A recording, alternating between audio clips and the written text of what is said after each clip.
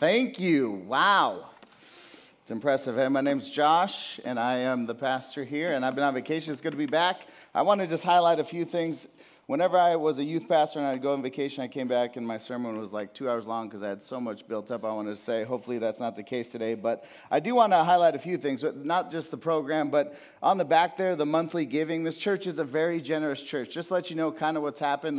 In 2020, we decided to plant this church. We went to the sending church, Redemption Church Gateway. They raised $100,000 to send us off. In that same season, the launch team, which is a lot of you in this room, also gave around $100,000 to help us get started. So we had this great beginning where we spent about half of that, but we still have this big savings. And then heading into this year, we launched this church, and this church has been giving faithfully and generously and graciously, so much so that other churches in this area really believe in this. There's another church that has decided to partner with us, meaning they're just going to send us a check every month for 2 months. And part of the reason was I said I'd really like to hire this guy, Chandler Cruz. He's amazing at Fortnite and Rocket League, and my kids could really use a mentor in the video game realm, and he plays piano decently, but I think he'd be all right. So we got to hire Chandler Cruz full-time because of the generosity in this room and the generosity in this area, which is just amazing. It's just crazy to think that God really is doing this, and it shows through the giving. So that's why we wanted to have this, just to kind of show you, like, we're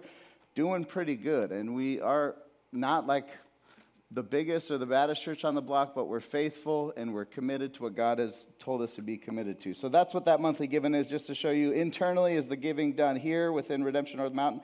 The external giving is all Redemption giving. The church giving to support us is like a missionary outpost. They do that for 3 years, as well as the other churches in the area that are given to us. So that's just to give you a little more information. If you have more questions, you can always talk to me or Chandler Cruz, our newest full-time employee, Redemption Worship Director. I'm glad to be doing this with another person. It's wonderful. So with that being said, I've been on vacation. Well, here's what I do on vacation. I sit on the beach, I eat, and I read. And I read a lot of different books. I read Kurt Cobain's biography, insane. I read a few books on gender transition, sexuality. I read a book on dying, what it's like. You're like, what? Aubrey's like, I can't believe I'm married to you. But reading all those books, I came back with this firm belief that this moment, Michaela standing to read God's word, another person getting up here to preach and to explain God's word, matters a lot. Because as I read those books about Kurt Cobain, here's what the takeaway was. Everybody has this center to them. In this room, everybody has a center. Like you have something you're pulling from to do life. There's something at the core of each one of us that we have. And part of my story coming to Jesus is I had no center that was substantial. My parents didn't raise me in the church. We were kind of Catholic just when Nana was in town. We were like, yeah, we've been doing this Catholic thing really well when she showed up and then she left, and we never went to church. And then my parents divorced, so the center of family gets split. And I go to high school. I'm like, all right, I think the center should be my athletic ability and greatness. So I try baseball, and I'm decent, but I'm very, very decent and very, very averagely sized. So I did not go far in baseball. I'm like, all right, I'll do the girl thing. And then my girlfriend leaves me in high school for a male cheerleader. If you're a male cheerleader, no offense, but come on. She left me for a male and all these things that I'd placed in the center of my life had been ripped away. And at 18 years old, I go off to this camp in California to learn about baseball, and they're talking about Jesus, and I give my life to Jesus. In other words, I finally have a center that is substantial. And read about Kurt Cobain. Kurt Cobain got baptized in a Christian church, got brought in by a Christian family, and then it lasted about a week. I don't know what his center was ultimately. I don't know what the center is in this room, but everybody has a center, and the Word of God is our center. Not just on a grand scale of life, but just in moments and transitions and seasons of life, we're all working from a center. Like I was just thinking through sort of situations in this church that are going on. I was just talking to a lady about retirement. She's entered retirement. She's trying to figure out, okay, what does this even look like? What does she need? She needs a center. She needs this to figure out, okay, what's this next stage of life like? We have all these people getting engaged. Great, wonderful, marriage is awesome. But if you don't have a center in your marriage beyond just the current attraction you both have, we have people also on the other side coming out of marriages that are failed and destruction and all the sadness and brokenness that you did not expect in this church, this early life of this church. We have both sides of the spectrum. What do these folks need? What do these folks need? They need a center.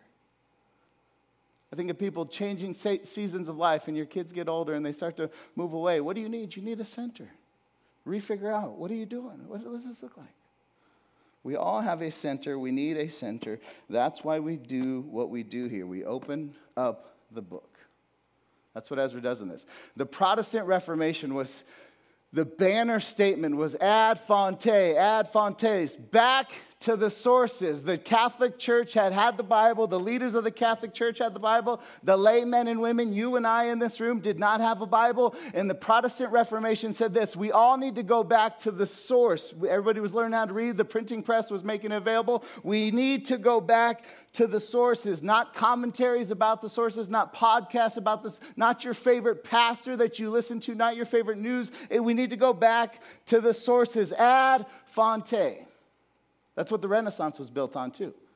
Coming out of the Dark Ages. What do we need? We need to go back to the sources. Their sources were different. It wasn't the Bible. It was the original Latin and Greek, wonderful original writings that we have. We need to go back to the sources. How do we go back to the sources? If we're going to go back to the sources, we got to do what Nehemiah does here. Actually, Ezra. Just look. Nehemiah chapter 8, verse 5.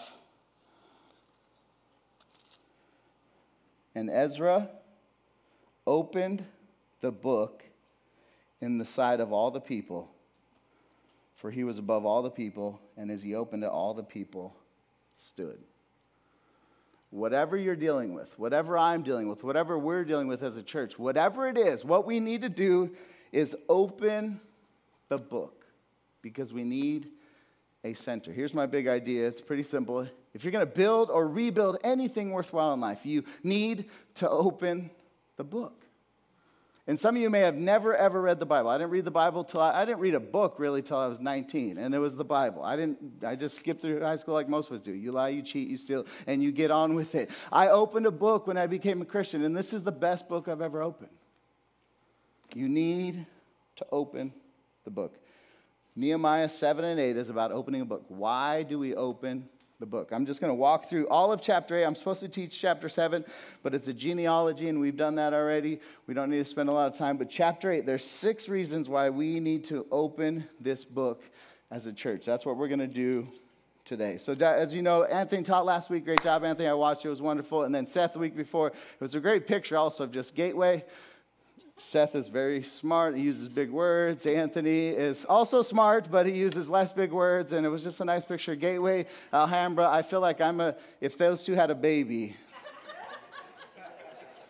And with the dream of Arcadia adopting me into that's me. I'm an Arcadia adopted, Alhambra, Gateway, illegitimate child, and I get to preach today. Here's a quick recap. Ezra and Nehemiah are these great books in the middle of the Bible. They go together. Ezra returned. They're going to the promised land. I won't spend a lot of time.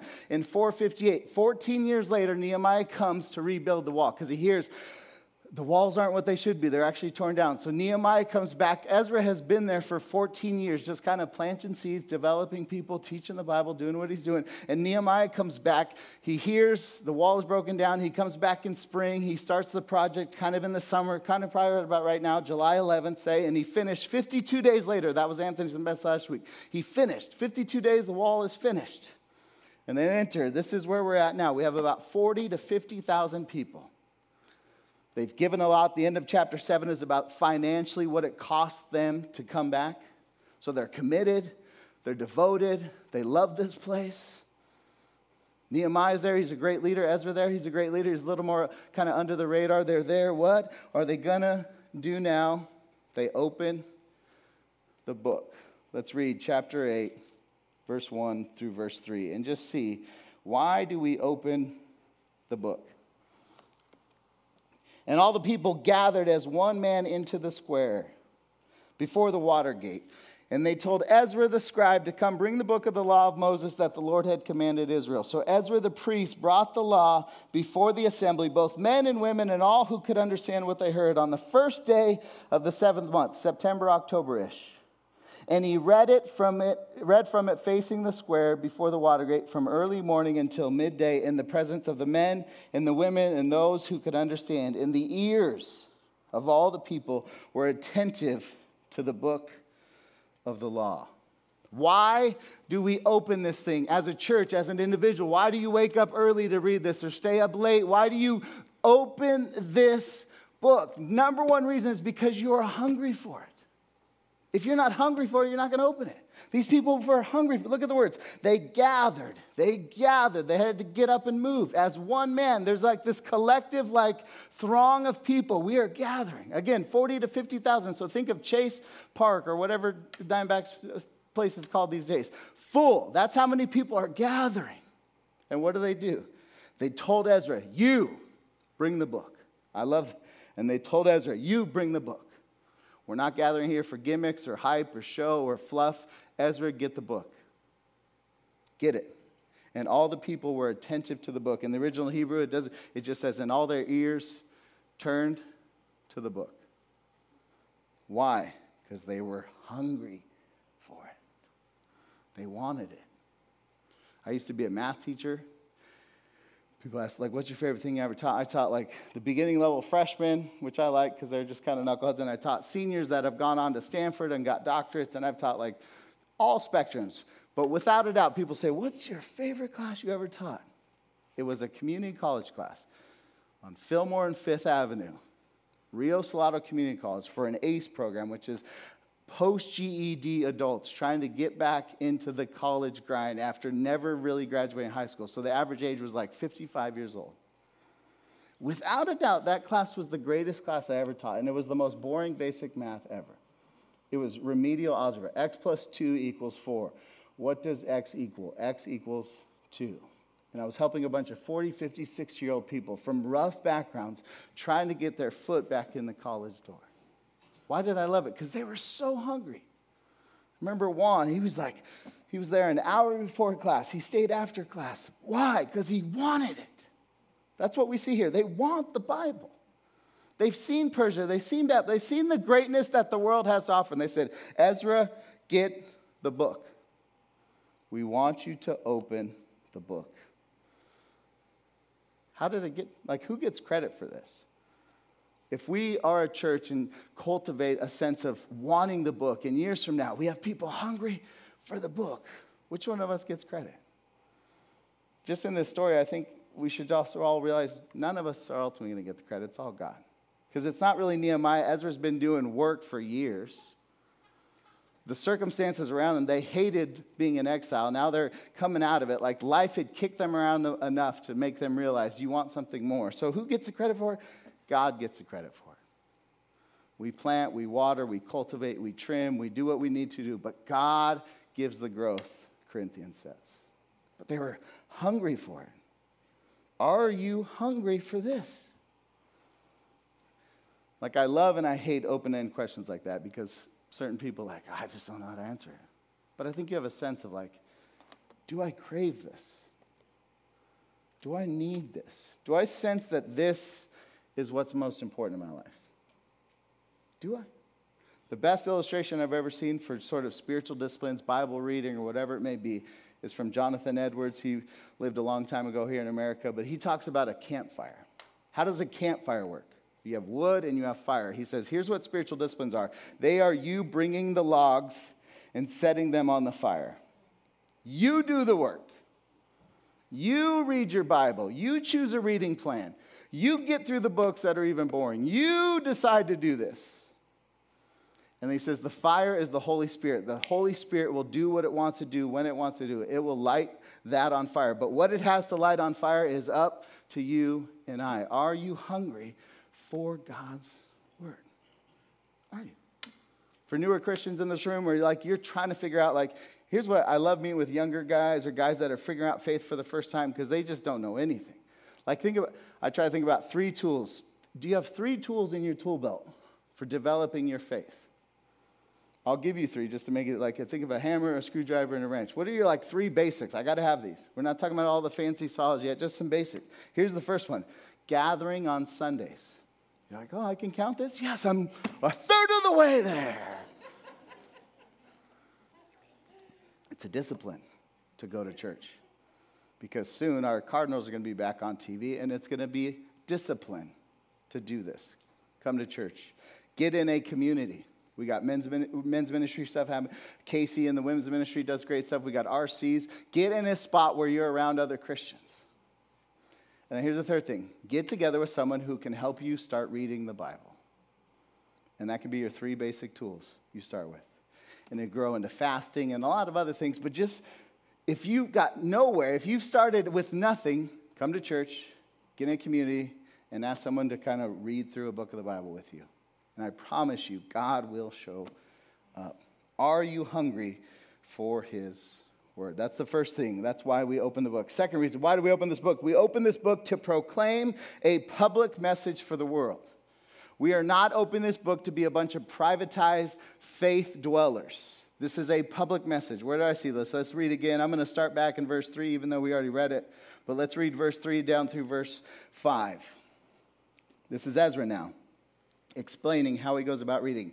And he read from it, the word, facing the square before the water gate from early morning until midday. That's a long time. In the presence of the men and the women and those who could not understand. And the ears of all the people were attentive to the book of the law. And Ezra the scribe stood on a wooden platform that they had made for the purpose. And beside him stood all those people that we already read about on his left hand. In verse 5, and Ezra opened the book in the sight of all the people, for he was above all the people. And as he opened it, all the people stood. What's happening here? A church service. They built something so he could stand, so he was taller than all the rest. Where does he do it, though? There's a temple just down the block that would have been great. But it says they are in the square before the water gate. The word of God has moved out of the temple, and now it's a city message, not a city message on the same level as all the other messages, but it has been raised above to be heard by all because it is a public message that must be heard. Now, as a person who grew up with Catholic background, some faiths sort of make you feel like your faith should be a private thing. And I'm not saying our faith is a extroverted thing, like you need to go out and be a street evangelist. Don't. Most of those people are weird. You can be an introverted Christian.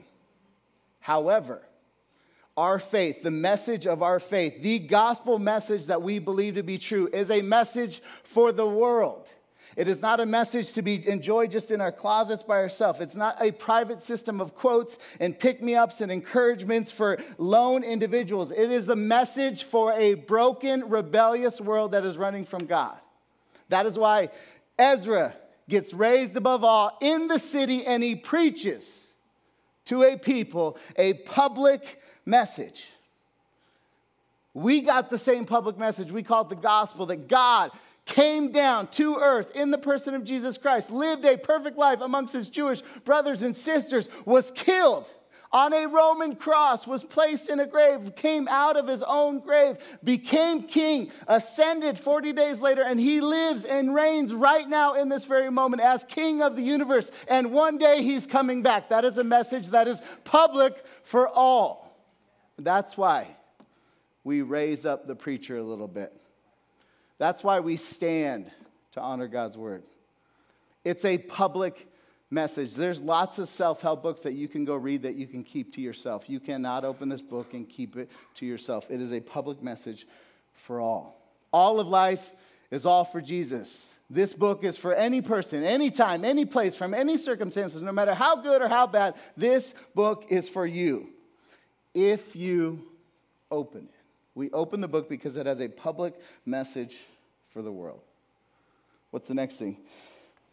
Why do we open this book? I love verse 6. It's my favorite verse in this whole section because I don't think I would have thought to do this like Ezra does. Let's read verse 6. And Ezra, so he hasn't read yet. This is him standing. The book is open. And Ezra blessed the Lord, the great God. And all the people answered, Amen, Amen, lifting up their hands. And they bowed their heads and worshiped the Lord Before he gets into reading, he read from morning to lunch. He read for hours upon hours upon hours. But as he opens the book, Ezra stands and he blesses the Lord. And all the people say amen and amen. And they bow down and they worship who? The Lord. Why do we open this book? There are 1,000 good answers to that question. Like in my marriage, I open it to be a better husband. It's the halfway mark of the year. I'm like I love to reevaluate and reassess. I'm thinking, okay, next 6 months of our life, what does it need to look like? Time-wise, money-wise, I go to the book. Thinking about leading a church, an organization, bringing on Chandler and developing younger leaders for our church, for the next generation of church leaders. You go to the book. Dealing with issues and family strife, you go to the book. Lots of great answers. But if you don't have one ultimate answer at the core of all that, you are missing it. We open the book because in this we get to meet God. Before he does anything, he blesses God. This is just a doorway to get us into relationship with God. It does not terminate. Our faith does not terminate on this. Like just a little interesting side note about the mind of God that he didn't explain why he did it, but I think this is why he did it. There's no original copies of any of the scriptures. Meaning like when Ezra, Nehemiah, whoever wrote this down, Matthew, Gospel of Matthew, none of those are around anywhere. Why would God not allow us to preserve the original documents of the greatest book in the world? Because we'd be worshiping like a bunch of knuckleheads. Countries would go to war. Indiana Jones #7 would be made. Because we'd fight over the original, because we'd make this the end. It's the means to the end. The end is relationship with God. A.W. Tozer says this: what you think about when you close your eyes and think about God is the most important thing about you and about me. Like, that's hard. Like, God's invisible. I get it. Like, discipling kids is interesting because you're trying to give them pictures of God without being heretical, but also not being so rigid and lame about who God is, because he's a person to get to know. And we get to know him in the scripture. We open the book to get to know him. There's two kind of follow-up questions. What you think about God when you close your eyes is the most important thing about you. So here's the first question for maybe some of you in this room. Is what you think about actually God? Like, the question is, am I worshiping something other than God? Do I actually have a picture of God of the scriptures? Me and Aubrey went to dinner with friends the other day who aren't religious at all or Christian by any stretch. And he said something, and they know I'm a pastor, they know the deal. He says, all religions are basically the same thing. Genesee would not have that. And I like to say the spiritual side of me, like I prayed about it and I didn't answer in the moment, but the Suns game was on behind him, so I'm like, I'll just store this away and just remember he said this. But here's why all religions are trying to describe God. It'd be like this guy letting 12 people describe his wife, and they're all saying just horribly wrong stuff. He would not stand here and say, yeah, I'm fine with that. No. Why? Because it's a person that needs to be described the way the person actually is. The Bible describes God the way he is. No other book does. All other religions that do not come out of this are describing a wrong God. That's a big problem. It's a big problem if somebody describes my wife wrong. It's a huge, cosmic, eternal problem if somebody describes God wrong. Open the book to get to know him. Here's my question for us who maybe don't have the ultimate question wrong. We have God. We have placed our faith in Jesus. We've opened the book. Here's a question to kind of assess stuff. What have you learned about God recently? Not what arguments have you won. What books have you read? Pastor Josh on the beach. Big whoop. If you're not learning about God, what are we doing? A way to kind of journal this. I love God because, or I love Jesus because. That should be like a refreshing list of things you can go to if you're opening the book to get to know God. Otherwise, you're using someone else's sermons or someone else's quiet times or someone else's hard work of opening this to fall in love with the God that you can be falling in love with personally. Here's the next thing. We also open the book to have a mirror in this life. That's this next section. Where could the people of God gone for a mirror, meaning an assessment of how they're doing? They could have looked at Persia and Babylon, like, how are we doing against these guys? And they could have said, well, here's the bar they've set. Well, I'm here, so obviously I'm doing pretty good. They could have looked internally at the other people, which kind of we get into this in the next few chapters with marriage issues. Well, I'm not as bad as Chandler. I mean, Chandler's here, I'm here, so obviously I'm doing fine. We could have looked like, what do we learn from here? Let's read verse 7.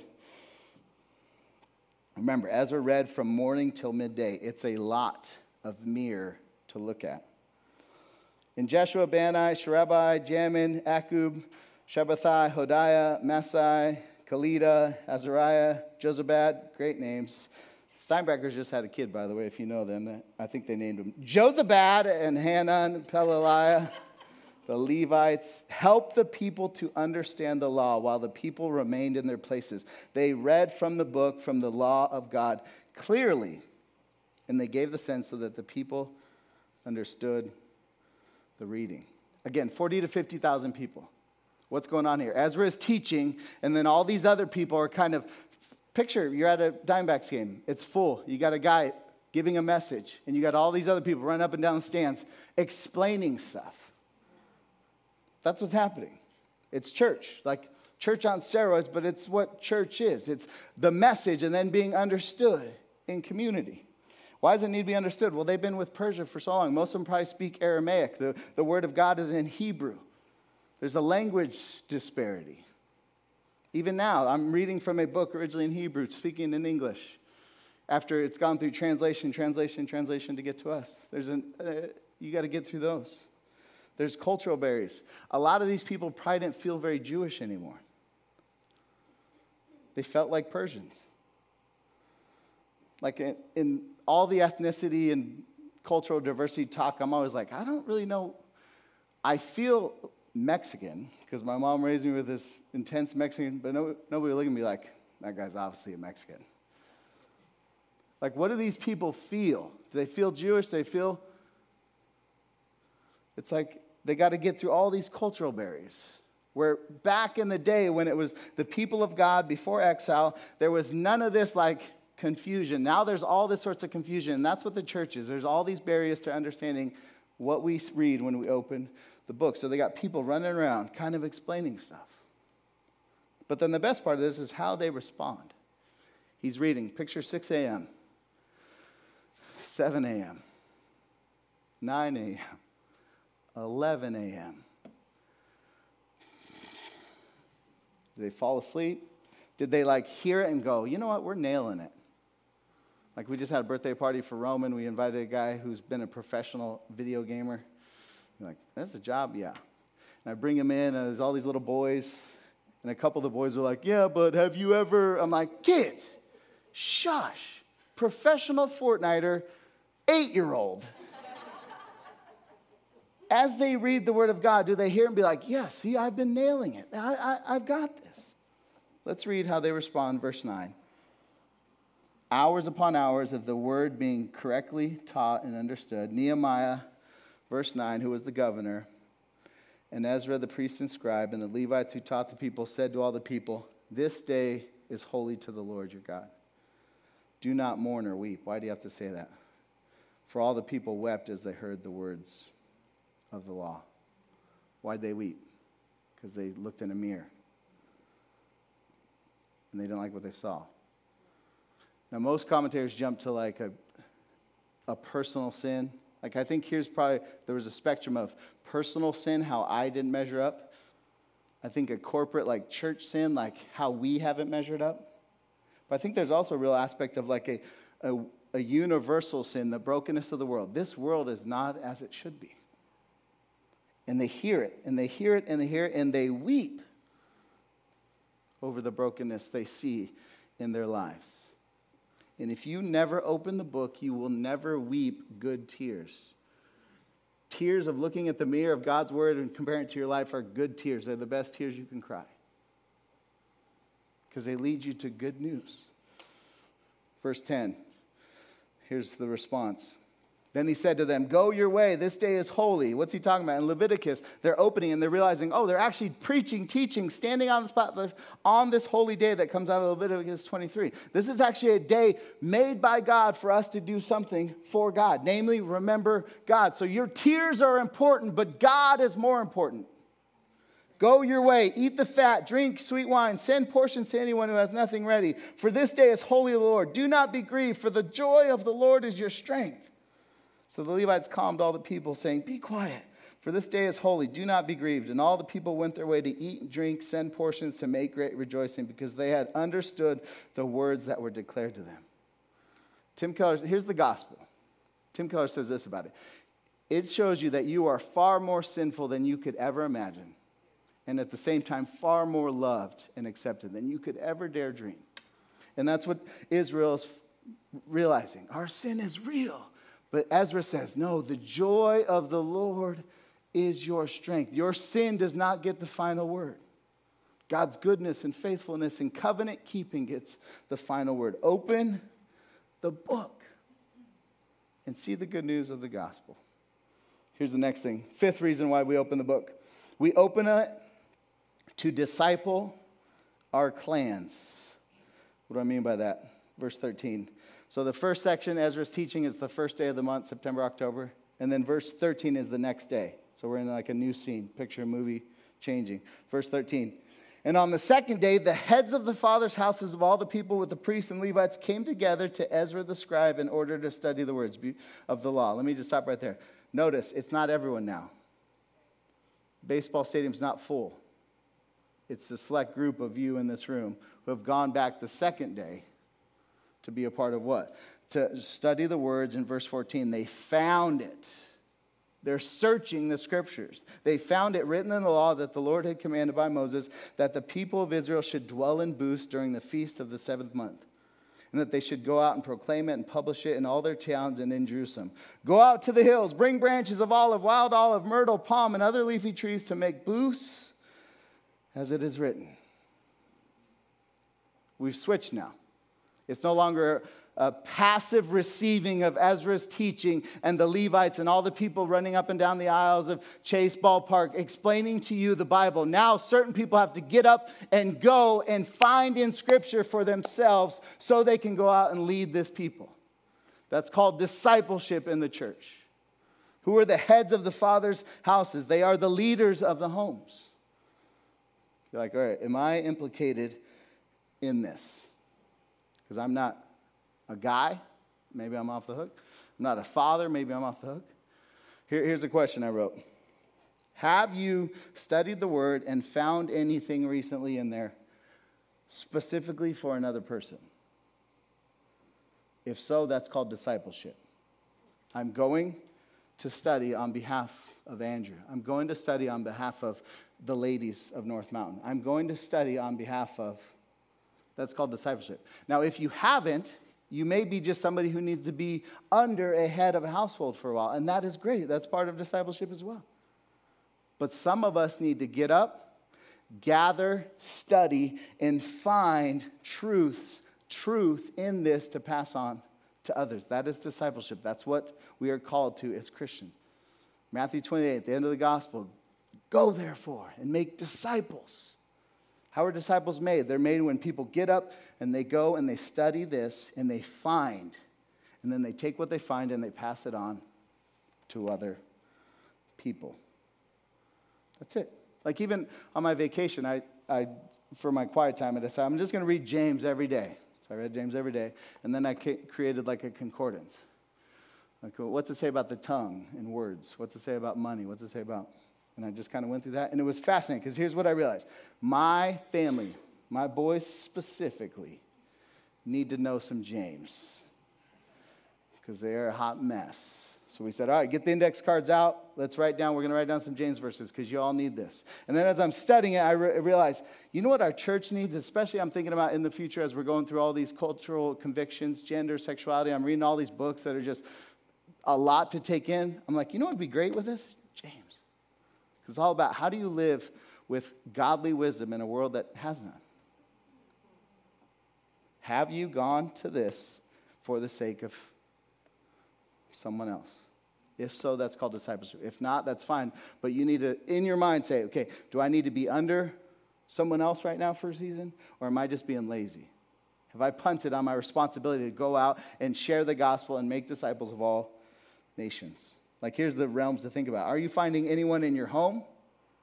If you're a father, this is easy. If you're a mother, this is easy. If you're a grandparent, this is fairly easy.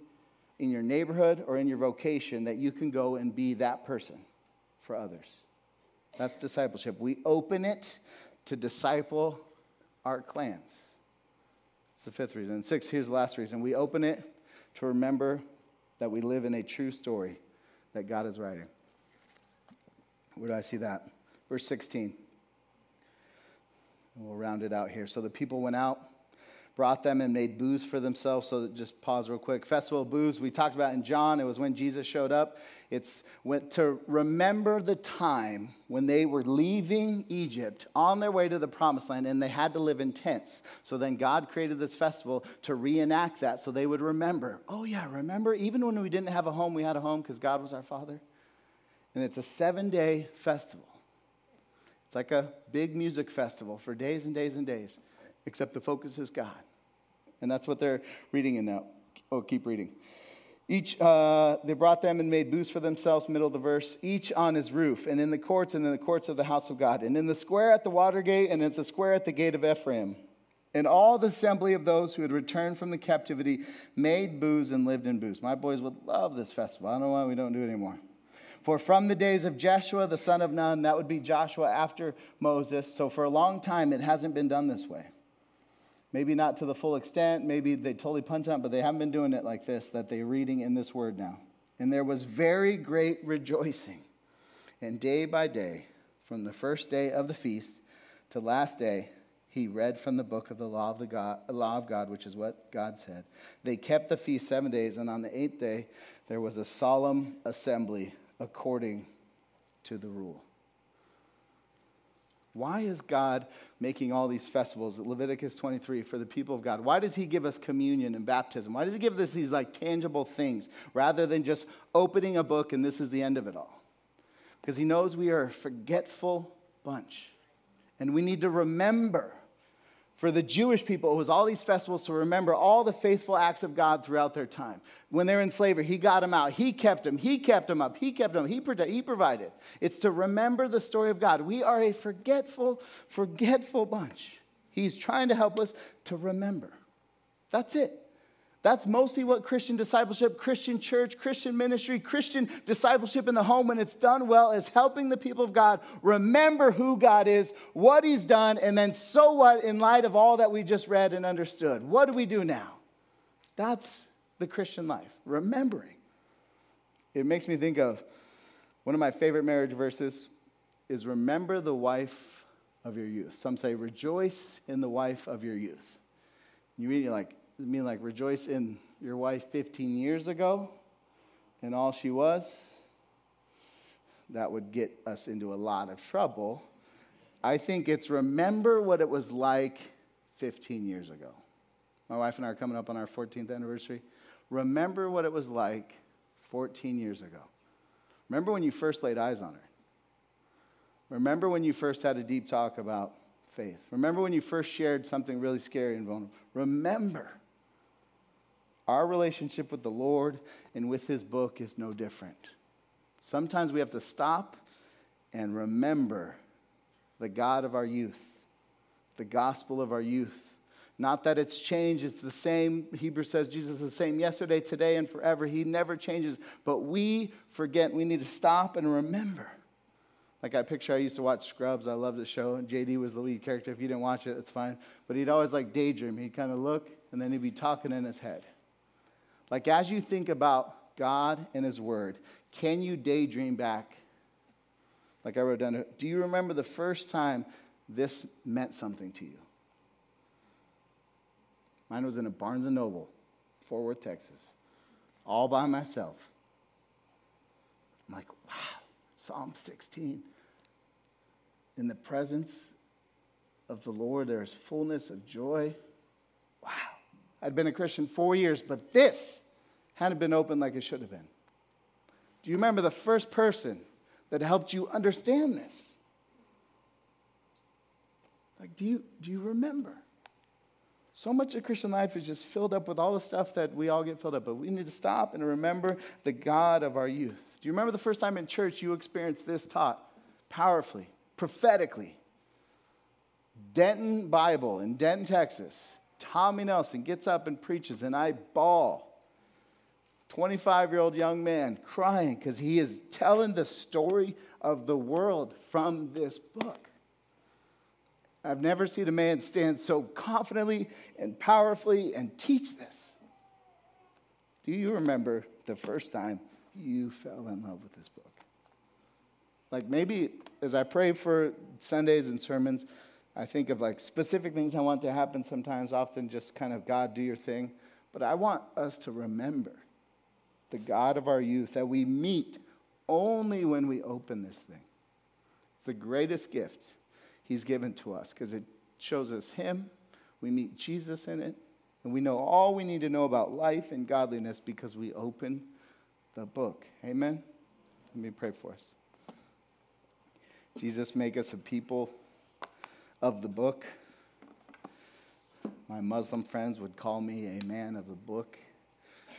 And yet they mean something far different. They just mean I'm religious. But we don't want to be religious. We want to be in love with you.